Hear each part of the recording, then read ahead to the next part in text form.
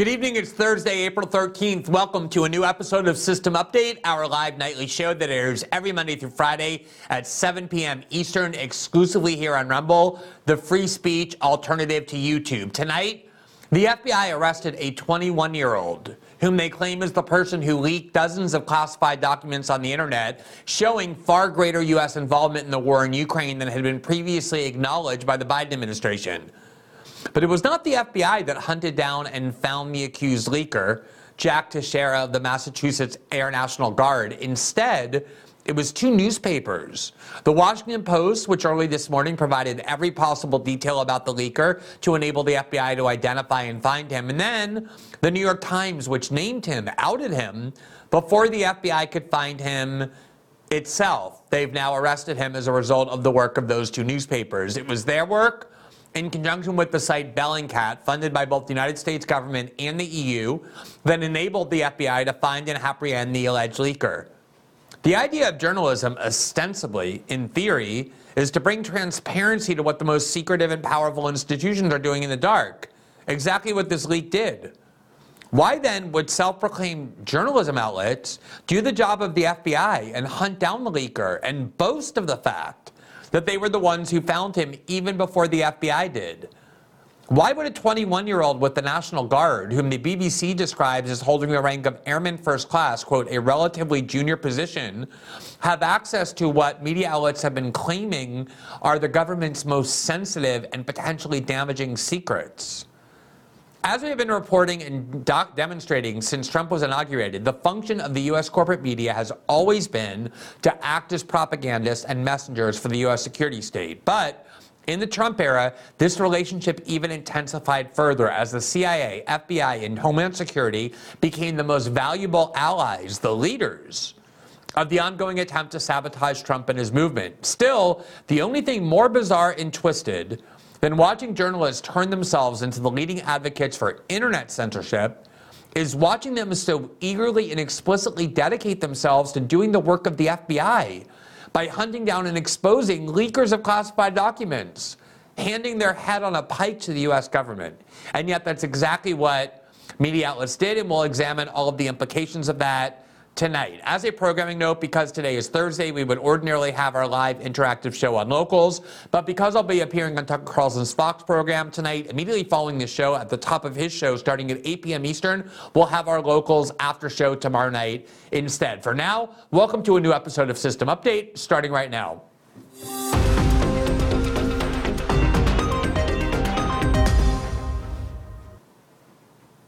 There aren't many ways to define the function of a free press and what journalism is without referencing the way in which journalists are supposed to bring transparency to the most powerful institutions. Nobody needs a free press to bring to the public the messages of institutions of authority and power. They're very capable of doing that themselves. There'd be no value to a free press if that's all they did. If every day you picked up the New York Times and the Washington Post and read what you in fact read in those newspapers, which is X, Y, and Z happened, according to government officials. That's the framework, the standard metric for how media outlets report.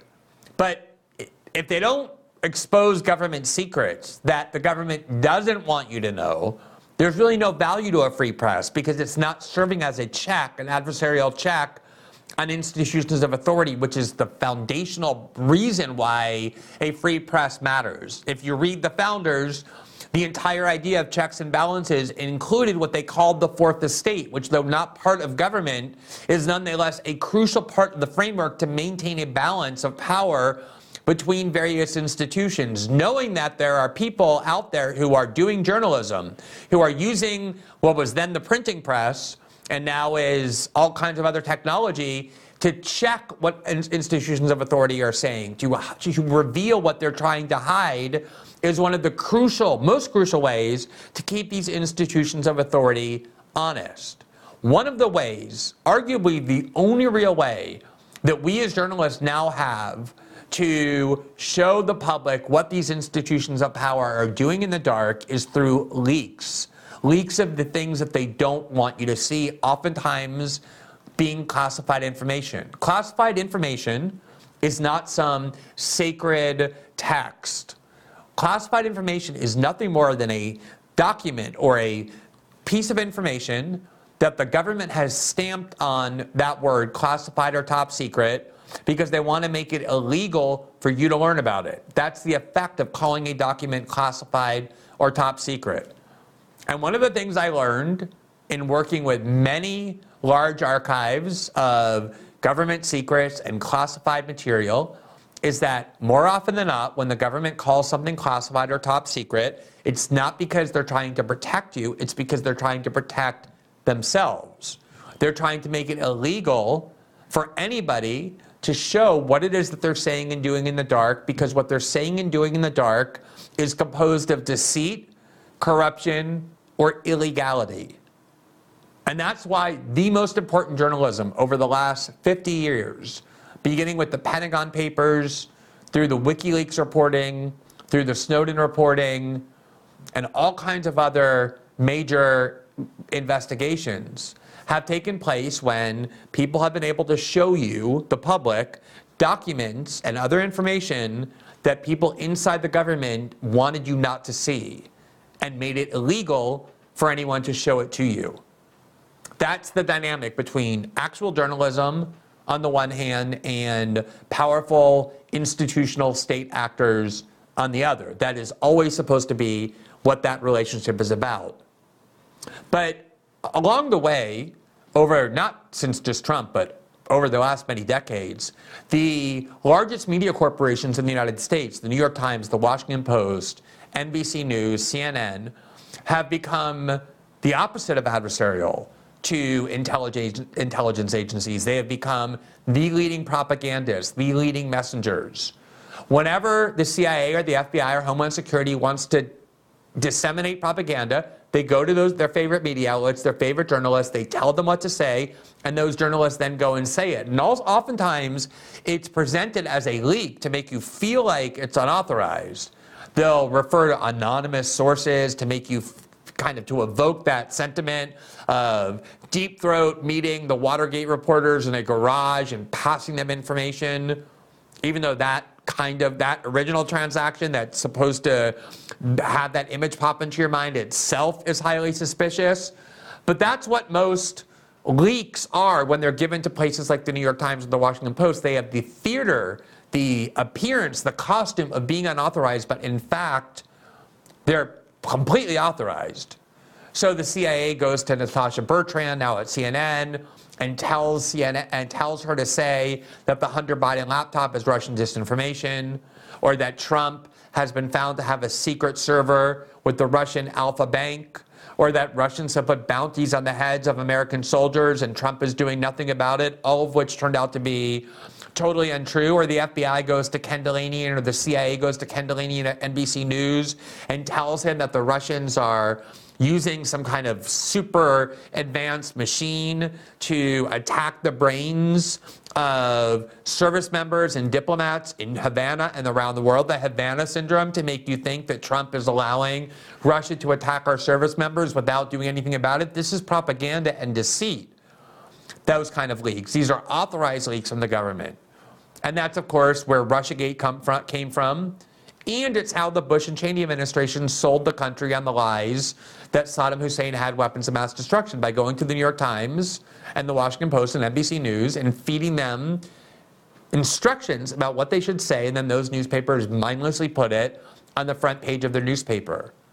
And so we learned from the Iraq War, from the War on Terror, and then from the Trump years, including Russiagate, that the real function, the actual function of these media outlets is not to be adversarial at all to intelligence agencies or to the US government, but to be their servants, their messengers, their allies, their propagandists. And oftentimes, they'll go so far, as they did in Russiagate, to even give themselves Pulitzers when they publish information and disseminate information to the public that came directly from the CIA and the FBI, even though it turned out to be totally false. So the fact that this relationship, on the one hand between the largest media corporations in the country and on the other, the intelligence community in particular, is one of subservience and collaboration, is something that we have been writing about and reporting on and talking about for many years. But what happened in the last 48 hours is really a new manifestation of it. It's a completely new escalation. What they're really telling you is they don't even want to pretend anymore what their real function is. They are basically acknowledging to you that their role is to act as servants for the FBI and the CIA. As you know, we've been covering it on our show. There has been a leak of dozens of classified material, some of which have been labeled top secret. But as we reviewed, there's really nothing particularly dangerous about any of these revelations. There's no even viable argument that it's putting people in harm's way. They don't contain any names of undercover agents in the field. There's nothing in there that is even particularly sensitive. And we tried dissecting these documents to demonstrate to you, based on my experience of many years of working on many different archives of classified information with WikiLeaks, with the NSA, that these are not the kind of documents that are really the most sensitive secrets. That's clear and obvious.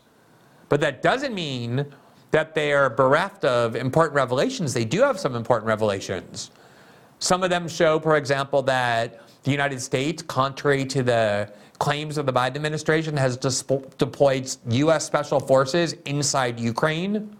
And there are other NATO countries, including the UK and Latvia and others, that have done the same. Of course, that's something we ought to know. If the government is more involved in the war in Ukraine than they've been telling us.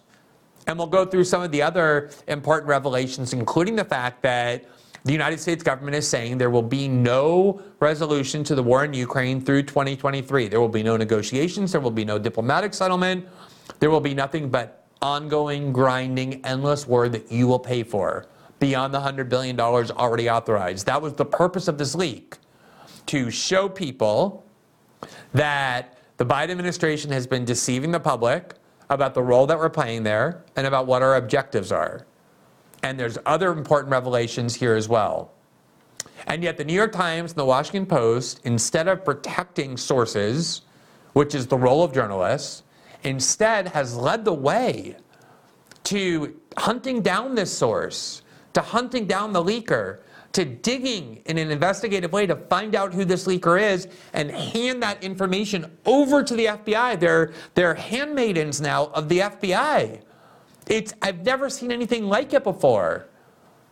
As journalists, we're supposed to rely on leaks. That's what we need and use in order to do our reporting. The idea that a journalist would be the one to actually go and find out who this leaker is and then reveal it publicly to the FBI is something that, honestly, I didn't even think I would see, notwithstanding that there are a few people who hold them in greater contempt than I do. So let's just look at what's really going on here. First, what they did, and the broader context of what the corporate media has become in terms of its relationship to the intelligence community. So as I said earlier this morning, the Washington Post published a lengthy article, the title of which was "Discord Member Details How Documents Leak from Closed Chat Group." And it was actually out last night, and so a lot of people saw it first thing in the morning. And what this was essentially a blueprint for the FBI to find exactly who this leaker was and where he was. It penetrated the Discord group, the small Discord group where these documents were first leaked.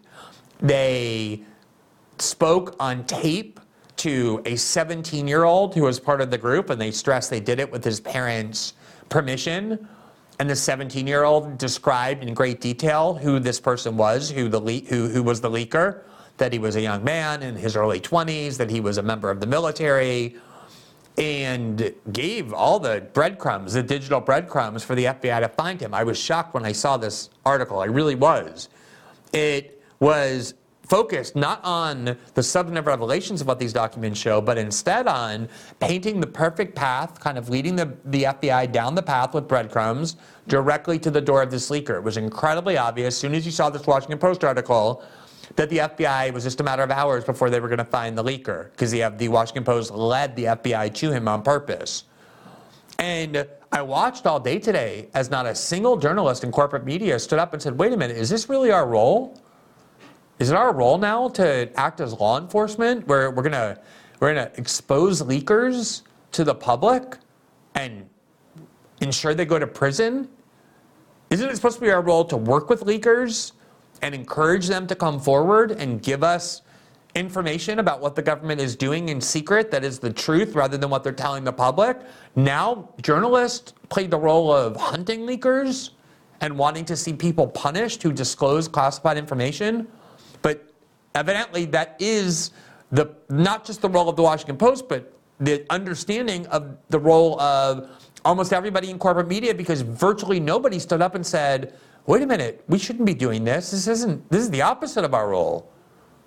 Everybody cheered the Washington Post and said, wow, this is an incredibly important and intrepid scoop that they got. Now, it wasn't the FBI who found that where those breadcrumbs led first. It was instead the New York Times. They obviously felt annoyed that the Washington Post had scooped them, and they went one step further. They actually went and found the name of the leaker and announced it to the world and described how the proof that they had that he was actually the leaker. So here is the New York Times article that was just out this afternoon, and there you see the headline. Here's what we know about the leaker, the leaker of the online, the leader of the online group where secret documents were leaked. Jack Teixeira, a 21-year-old member of the Massachusetts Air National Guard, was arrested on Thursday. There's the article. The leader of a small online gaming chat group where a trove of classified U.S. intelligence documents leaked over the last few months is a 21-year-old member of the intelligence wing of the Massachusetts Air National Guard, according to interviews and documents reviewed by the New York Times. The National Guardman, whose name is Jack Teixeira, oversaw a private online group named Thug Shaker Central, where about 20 to 30 people, mostly young men and teenagers, came together over a shared love of guns, racist online memes, and video games. Note how they're already trying to get you to hate this person by telling you that he was spreading racist memes. Already, that is a signal to the liberal leaders that this is a bad and evil person who you're supposed to hate and be happy has been arrested. Even though he did the work of the New York Times and the Washington Post, which was exposing the reality of the U.S. role in the war in Ukraine. The New York Times goes on, quote, federal investigators have been searching for days for the person who leaked the top secret documents online, but have not identified Airman Teixeira or anyone else as a suspect. Exactly. That's the job of the FBI. The FBI has been searching.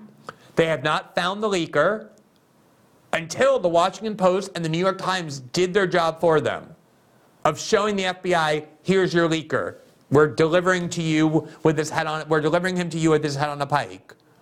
The FBI declined to comment. The New York Times spoke with 4 members of the Thug Shaker Central chat group, one of whom said he has known the person who leaked for at least 3 years, had met him in person, and referred to him as the OG.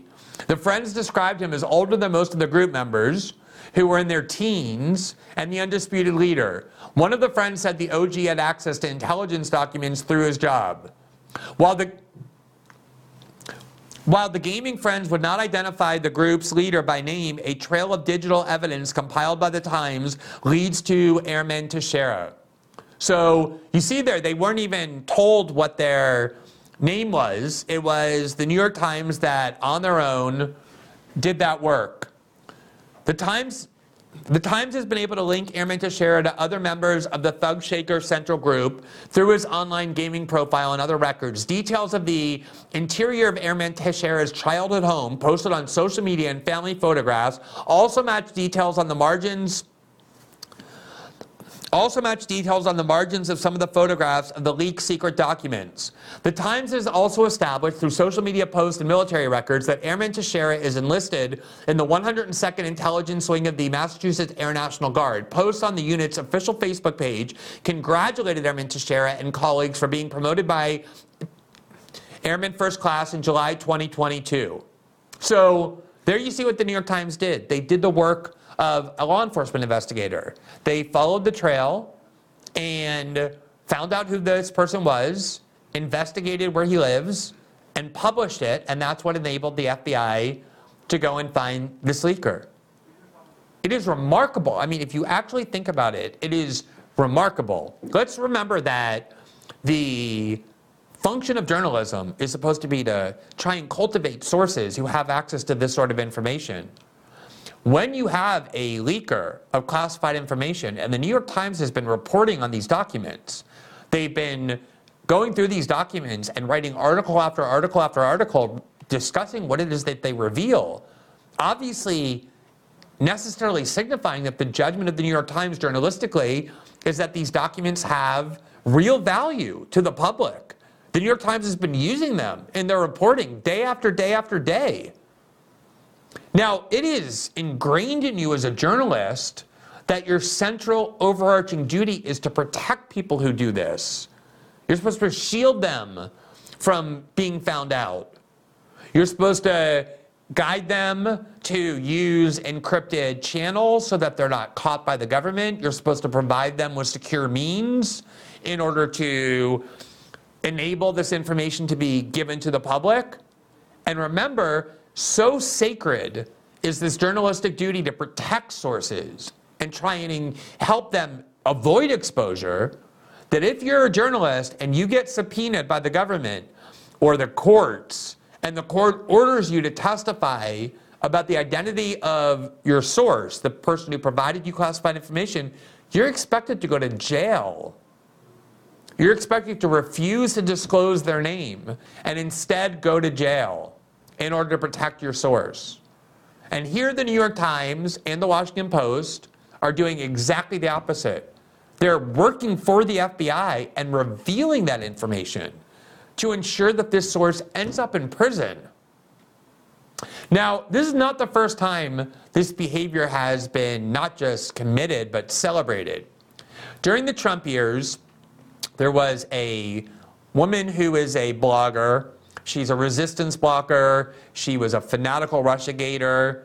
To be honest, I believe very strongly she's unwell. She worked at The Intercept for a very short period of time, so I don't even want to name her. I've never felt comfortable criticizing her publicly because I don't think she's well, but she believed, she says, that someone who she regarded as a source who was giving her information for her blog, she started fantasizing. She created this elaborate fantasy that this person, who was actually a very old man who was dying of cancer, was instead a central cog in the collusion between the Trump campaign and Russia. She believed she had discovered the smoking gun that would enable Robert Mueller to prove the conspiracy that the Trump campaign had worked with the Russian government to hack into the DNC and Podesta's emails.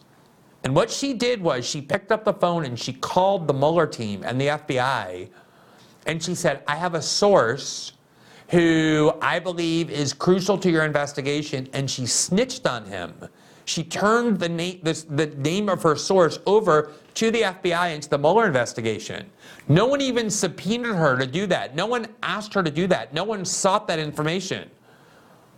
For decades, the idea was if you're a journalist, you're supposed to go to prison rather than give over the name of your source when you're subpoenaed. When a court orders you to, you're still not supposed to. She did it voluntarily. She picked up the phone and called the Mueller team and called the FBI and said, and begged them to pay attention to her. Now, as it turned out, it was completely unhinged. This person wasn't even mentioned in the Mueller report. He had no role at all to play. And of course, even Mueller himself ultimately concluded that he could find no evidence to establish this crazy conspiracy theory that people like her and the resistance part of the media spent years promoting. But she was applauded for having done that, for having snitched on her own source. Because in the Trump years, everything changed. They turned journalism on their head. And so what was once something that would have been the biggest disgrace for a journalist to do, turn over the identity of their source to the government, even if you're subpoenaed, became something that they applauded. She had a big write-up in the Washington Post by Margaret Sullivan, the media columnist for the Washington Post, who used to be the public editor at the New York Times. And she got another very favorable write-up in the CNN. They were applauding her. This unwell woman, who they were treating as a journalist, for having snitched on her own source without even being asked to do so. She was begging the Mueller team. She had this fantasy that she was an important part of the Mueller team. She had found the smoking gun. So this ethos has been being stomped on for years, like so much else under the Trump administration, to the point where it is now considered noble for journalists to partner with the CIA and the FBI and Homeland Security and root out people who provide transparency to the government, which is supposed to be the job of journalists and media outlets. Now, everybody is fighting for the credit, for the snitching credit. So earlier today, the group that is very popular among the corporate media called Bellingcat, which, as we're about to show you, is actually funded by the US government and by the EU, went onto Twitter and they demanded their credit. There you see the official Bellingcat Twitter account, and they write, quote, new, Bellingcat's Eric Toller worked with the New York Times to uncover a trail of digital evidence that appears to identify Jack Teixeira, a 21-year-old Air National Guardsman, as the leader of an online gaming chat group where U.S. intelligence documents leaked on April 13, 2023. Do you see how they're all so proud of themselves? And I don't know if we have the documents, we're about to pull it up, that shows you who it is who actually funds Bellingcat. They get treated as some kind of independent media outlet. These news outlets constantly partner with them and claim they're some sort of like independent investigatory outlet, when in reality, they work hand in hand with Western intelligence communities all over the world, do the bidding of Western intelligence communities. I'm not even remotely surprised that Bellingcat is actually doing this. So here you see on the screen the funding that's right from their own account. There, that first line, you see it says income from nonprofit organizations, and the first item is the National Endowment for Democracy, which was budgeted to give them $160,000 in 2020. The National Endowment for Democracy is an entity created by the U.S. Congress, funded by the U.S. Congress. It's a well-known arm of the CIA and always has been. You can find reporting everywhere that demonstrates that. And what the National Endowment for Democracy has always done is it's worked with the CIA hand in hand to destabilize governments around the world in the name of spreading democracy. They're an arm of the US government. That's who funds Bellingcat. And then if you go to the next item, right here, they actually, let's go back to that document, the last page. There you see income from governments. They admit they're funded by the government. They're funded right there by the EU as well. $50,000 budgeted for 2020 on top of the $160,000 budgeted from the National Endowment of Democracy. They're directly funded by the government while the media pretends they're independent. And this is who the New York Times partnered with, a government-funded agency, to track down a leaker to turn him over to the FBI. Here from Declassified UK, which is an independent media outlet, quite a good one. It details what the National Endowment of Democracy is, that they funded groups such as Bellingcat and others. And a former CIA officer tells them that it's a, quote, vehicle for U.S. government propaganda. And it goes to the history of the National Endowment of Democracy and the way in which Congress has plowed huge amounts of money into them over the years because, of course, they do the bidding of the U.S. government, just like the New York Times and the Washington Post does. Now, there was a Pentagon briefing today about this leak, and journalists could have gone there and pressed the Pentagon on the lies they got caught telling. They've been denying that there are U.S. troops deployed in Ukraine, yet these documents show that there are special forces on the ground in Ukraine. Why did you lie to the American public? Why did you deceive the American public? They could have done that, things like that. And all the other revelations substantively of this document that we reviewed in our reporting on Monday. And by the way, we published the key documents we included as well as other ones we've reviewed and will continue to on our Locals platform for those of you who want to see it.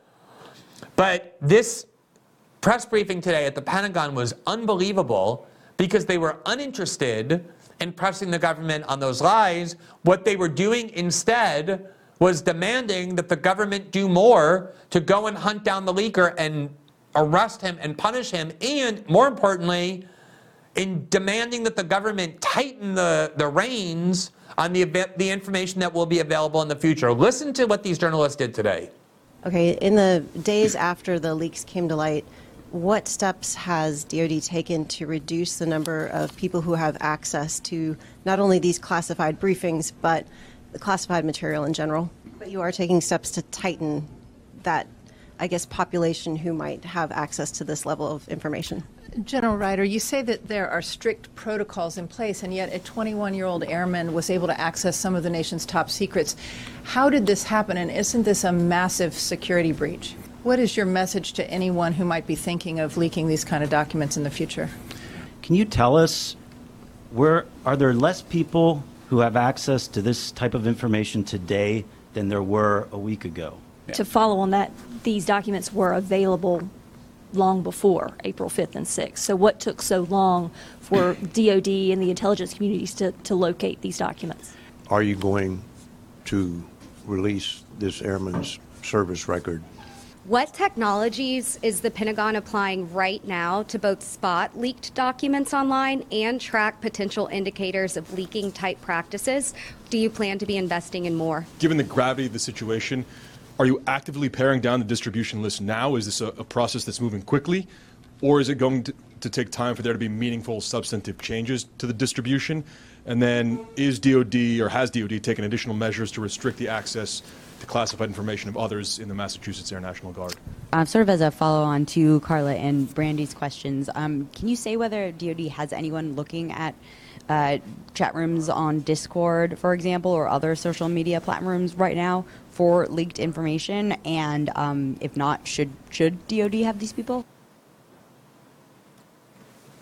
Can you believe that? I mean, it is mind-boggling. These are journalists. At least that's the title that they are given within their corporations by the Human Resources Department. And they marched down to the Pentagon today in unison, not to demand accountability about what the Pentagon did and how it lied, but they were demanding that more be done to prevent leaks in the future. They were angry the Pentagon didn't stop this leak earlier. They were angry the Pentagon would allow a leak like this to take place. They're demanding that technology be used to restrict who can access classified information to ensure that there are no leaks in the future. What kind of journalist would have the mindset that you would want the government to have less information available and demand that they make things more secretive and more classified and complain that something leaked? Unless you are such a apparatchik and servant of the U.S. security state that you are begging them to clamp down on leaks, which is what they're doing, it is mind-boggling that this is the mentality of journalists, although it shouldn't be. I mean, that's the paradox, is that I come before this camera frequently. I've been writing for years, arguing that the real function of the people in these media corporations are to serve as propagandists and servants for these agencies. Nonetheless, why am I so indignant and why do I consider it mind-boggling when I watch it happen? I don't know, except I guess I could just say that this is a particularly egregious and vivid example. It is an escalation to actually watch these media outlets out in public proudly assuming the role of the FBI in punishing leakers. Now, as we noted, we did a whole show on Monday. There are unquestionably important revelations in these documents. I'm not going to say that if I had been given these documents, I would have published every one of these documents. I would not have. I would have redacted some I would have concluded probably aren't in the public interest, but unquestionably, there are important revelations, the important one of which is the one I referenced earlier, that the U.S. actually has deployed special forces, so we're on the ground in Ukraine, no congressional authorization, no public acknowledgement. But here from the Washington Post, and we actually talked a lot about this when we referenced the fact that people in the region suspect this might be a disinformation campaign. The headline there, you see it, is no Russia-Ukraine peace talks expected this year, U.S. leaks show. So according to these documents, the position of the U.S. government is there will be no resolution of the war this year. So get ready to keep reaching into your pocket and sending more and more of your money to President Zelensky and his very corrupt minions and Kiev. Quote, the grinding war between Ukraine and Russia is expected to bleed into 2024, with neither side securing victory, yet both refusing to negotiate an end to the conflict, according to a Defense Intelligence Agency assessment that is among the highly sensitive U.S. government materials leaked online and obtained by the Washington Post. Quote, negotiations to end the conflict are unlikely. During 2023, we're only in April, negotiations to end the conflict are unlikely during 2023 in all considered scenarios, says the document, which had not been previously disclosed. At the same time, Ukraine will probably intensify its reliance on strikes inside Russian territory, the document says, a dynamic that has disquieted some U.S. officials, fearful that such attacks could compel President Vladimir Putin to escalate the conflict or give China cause to begin providing lethal support to Russia. As an American, do you want to know that? I do. I want to know that the position of our government is there will be no meaningful negotiations in 2023, no prospect to end the war.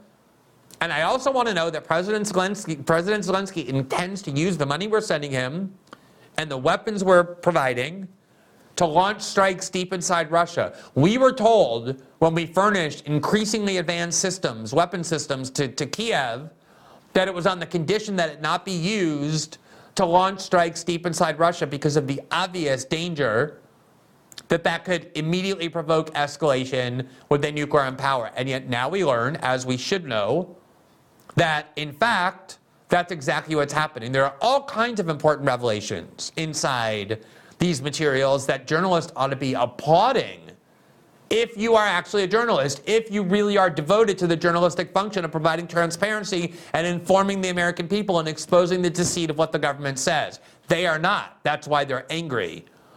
You would be angry at this leaker and these leaks if you work for the FBI or the CIA or Homeland Security or the Pentagon. The people who are at the New York Times and the Washington Post work for those agencies. That is why they're angry. It is mind-boggling to see it all play out this way. Now, I think it's very worth emphasizing that there are times when these same media outlets love leaks and leakers. In fact, during the Trump years, the leaks that under the law are considered to be the gravest crimes were ones that were celebrated by the Washington Post. Let me just show you one example. This is from May of 2020.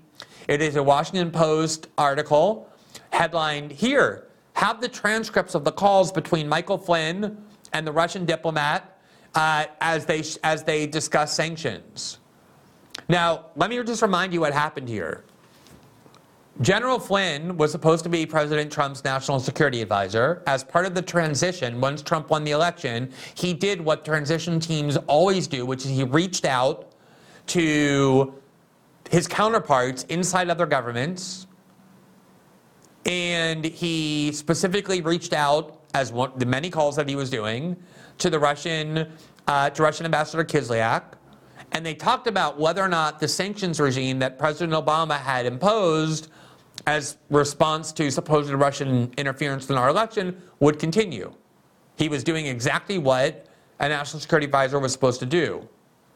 What happened, though, was the government, the NSA, was spying on Kislyak's calls, which is appropriate. But as a result, they ended up spying on Michael Flynn's conversations as well. And somebody inside the government gave the transcript of that recorded conversation between Ambassador Kislyak and Michael Flynn to the Washington Post. It gave it to David Ignatius, and he reported on that call early on in the Trump presidency in February of 2017. Now, that leak was celebrated. We have no idea who that leaker was. No one ever looked for that leaker. The New York Times didn't find that leaker. The Washington Post didn't find that leaker. And in the entire universe of types of information that you want to leak, there are only about 3 or 4 categories that are considered the most serious. These categories of information are so serious that it's not only a crime for someone inside the government who's authorized to have these secrets, leak them to someone outside of the government. That's true of all classified information. It's always a crime if you're someone who works in the government, you're authorized to get classified information, and you leak it to someone outside the government. That's automatically a crime, but it's not a crime for the journalist to publish the information. The journalist who gets that classified information can publish it freely and not be guilty of a crime. Only the leaker is guilty of a crime. Except in 3 cases where the information is deemed so sensitive and so dangerous to leak that it's even a crime for the journalist who gets it to publish it. And one of those are things like transcripts between targets of the NSA and foreign nationals or U.S. citizens. So here is the U.S. Code 18, Section 798. It's called Disclosure of Classified Information. And here they define which are the specific categories that if journalists leak, journalists can be held accountable criminally, not just the source. One such category of documents is, quote, A, whoever knowingly and willfully communicates or otherwise makes available to an unauthorized person any classified information obtained by the processes of communications intelligence from the communications of any foreign government, knowing the same to have been obtained by such processes, shall be fined under this title or imprisoned not more than 10 years or both. The reason for that is obvious. If you expose to Ambassador Kislyak that the NSA is able to spy on his calls, he will change the way he communicates. That is what the Washington Post did. That is how much they loved leaks. Nobody cared. Nobody objected. Nobody ever found that leaker. A far graver disclosure and leak than what this 21-year-old just did. Obviously, a 21-year-old member of the Massachusetts Air Guard, National Guard, does not have access to the most sensitive secrets. So there was virtually no harm that could even conceivably come from these leaks, this one today. But the New York Times and the Washington Post were so outraged they actually unmasked it. Far greater and more serious and more severe and more dangerous leaks were approved of and cheered during the Trump administration. Now, just to show you how selective the corporate media is when it comes to leaks, let's remember that somebody basically destroyed the protocol for how the Supreme Court functions, the way in which the justices can trust one another during the process of negotiating drafts by leaking a draft, an early draft of the decision in the Dobbs case that overturned Roe versus Wade. And I'd like to remind you, despite a supposed very thorough investigation, have no idea who that leaker is either. The New York Times, Bellingcat, the Washington Post never found those, didn't look for them, didn't find them. And in fact, here you have from the liberal New Republic in January 2023, an article, the headline says it all. We still don't know who leaked Dobbs. Good. What we should root out, why we should root against leak investigations. So when it comes to leaks they like, we're supposed to root against leak investigations. We should be happy that the leaker isn't found. Do you see how craven they are? How completely unmoored from any principles? Now, regarding this idea that corporate media has become in the Trump era servants of, agents of federal law enforcement, the FBI, there is a reporter who was at Huffington Post named Ryan Riley, who after January 6th became so devoted to also doing the FBI's work of finding every conceivable person who had any relationship to January 6th. Not people who carried out violence inside the Capitol, just anyone who was on the Capitol grounds, who was near the rally.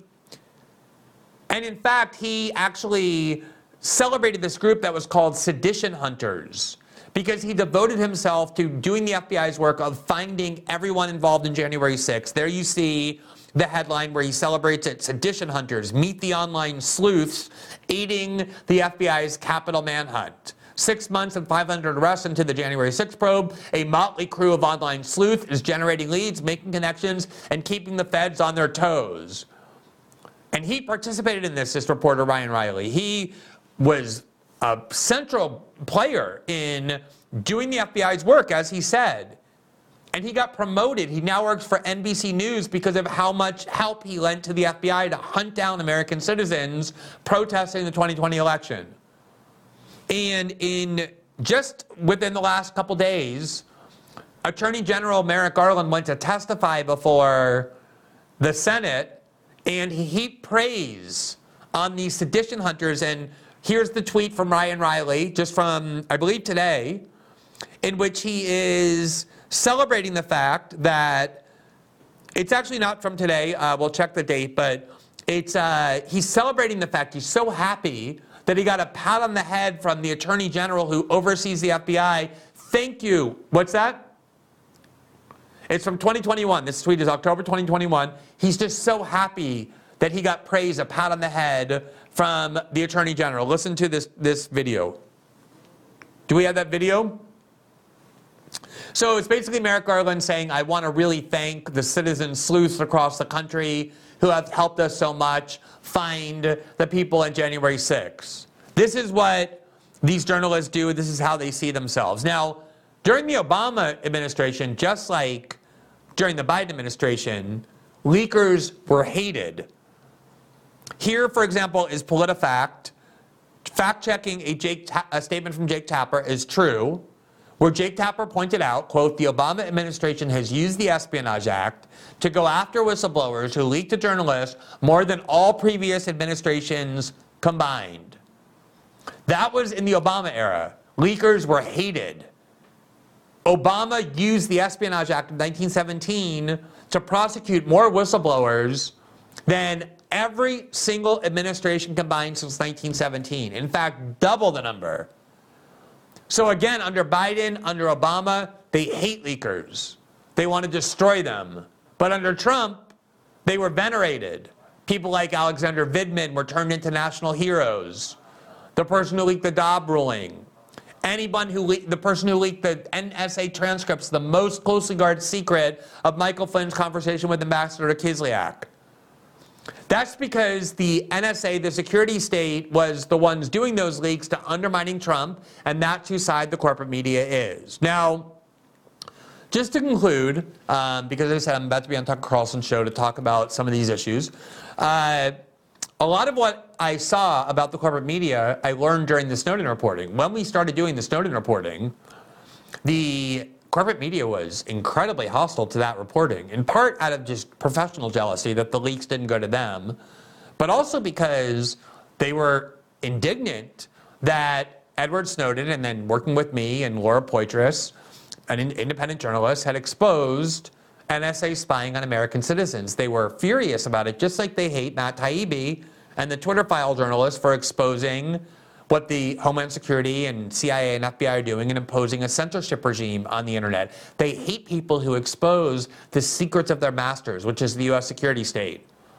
And the first time I went to Meet the Press after the Snowden story broke, I was asked by the then host of Meet the Press, David Gregory, Mr. Greenwald, shouldn't you be in prison along with Mr. Snowden? That's how angry they were about the Snowden reporting. But the most despicable thing I've ever seen is that the Washington Post got hold of one part of the Snowden archive, and they used those documents to do reporting on the NSA, just like the New York Times, Washington Post used this recently to do reporting. And along with us, the Washington Post won a Pulitzer, shared in the Pulitzer Prize for Public Service, for the reporting that they did on the NSA based on the documents from Edward Snowden that Edward Snowden furnished to us. The Washington Post used them and exploited them, got tons of traffic to their site for these articles, and then ultimately won a Pulitzer. And they celebrated themselves. They could not have heaped enough praise on themselves and their bravery and courage when they won a Pulitzer. Here you see on April 14, 2014, the Washington Post article. Washington Post wins Pulitzer Prize for NSA spying revelations. The Guardian is also honored. And there you see three of them. The Washington Post had no courage. They wouldn't go to Hong Kong with us to meet Edward Snowden. They let us take those risks. They got one part of the archive. They used those documents. They claimed that they did a great public service. They celebrated themselves. And then this is what they did. Edward Snowden was their source for the Pulitzer Prize winning reporting they did. And when, at the end of the Obama administration in 2016, there was a move by the ACLU, by me, by the New York Times, even to their credit, to advocate that Edward Snowden should be pardoned or should have his sentence commuted because he did a great public service. As we reviewed the other day, the spying system he let me reveal was declared unconstitutional and illegal by a court of appeals because it infringed the privacy rights of American citizens. And when that debate was happening about whether to pardon Edward Snowden, the same Washington Post that celebrated itself and its courage for their use of his documents turned around and published an editorial entitled "No Pardon for Edward Snowden." In other words, they were demanding that Edward Snowden, their source, be prosecuted and imprisoned because, according to them, he broke the law and deserved to go to prison, even though the Washington Post themselves benefited and used those documents. Listen to what they said. Quote, "Mr. Snowden's defenders don't deny that he broke the law, not to mention oaths and contractual obligations when he copied and kept 1.5 million classified documents." By the way, that number is a total lie that came from the FBI. The Washington Post has no idea how many documents Snowden had because he never gave his documents or the full archive to the Post. That's a figure they got from the government, and that figure was derived because it was based on the number of documents with which Snowden interacted over the years that he worked there. The Post goes on. They argue, rather, that Mr. Snowden's noble purposes and the policy changes his whistleblowing prompted justified his actions. Specifically, he made the documents public through journalists, including reporters working for the Post, enabling the American public to learn for the first time that the NSA was collecting domestic telephone metadata, informing information about the time of a call and the parties to it, but not its contents, en masse with no case-by-case court approval. The program was a stretch, if not an outright violation of federal surveillance law, and posed risk to privacy. It also was unconstitutional, as courts ruled. Congress and the president eventually responded with corrective legislation. It's fair to say we owe these necessary reforms to Mr. Snowden. And then they go on. The complication is that Mr. Snowden did more than that. He also pilfered and leaked information about a separate overseas NSA internet monitoring program, PRISM, that was both clearly legal and not threatening to privacy. Now, that is a lie. The PRISM program allowed NSA spying on American citizens. Do you know the name of the newspaper that first exposed the PRISM program? The Washington Post. They're the ones who decided that that story was worthy of publication. I published it at the same time. So they're the ones who decided it was in the public interest. The public had a right to know. And then they turn around and cite their own story as a reason Snowden should go to prison. And then they say this. They list the stories they think were inappropriate. Every single one of these stories was published not by me, but by the New York Times and the Washington Post over Snowden's objections. Many of these stories enraged Snowden because these were not the kinds of stories he wanted the archive used for. So the Washington Post says this. Worse, far worse, he also leaked details of basically defensible international intelligence operations, cooperation with Scandinavian services against Russia, spying on the wife of an Osama bin Laden associate, and certain offensive cyber operations in China. No specific harm, actual or attempted, to any individual American was ever shown to have resulted from the NSA telephone metadata program. In contrast, his revelations about the agency's international operations disrupted lawful intelligence gathering, causing possibly tremendous damage to national security, according to a unanimous bipartisan report by the House Permanent Select Committee on Intelligence. What higher cause did that serve? You understand that? There's a newspaper admitting that they used this source to win a Pulitzer.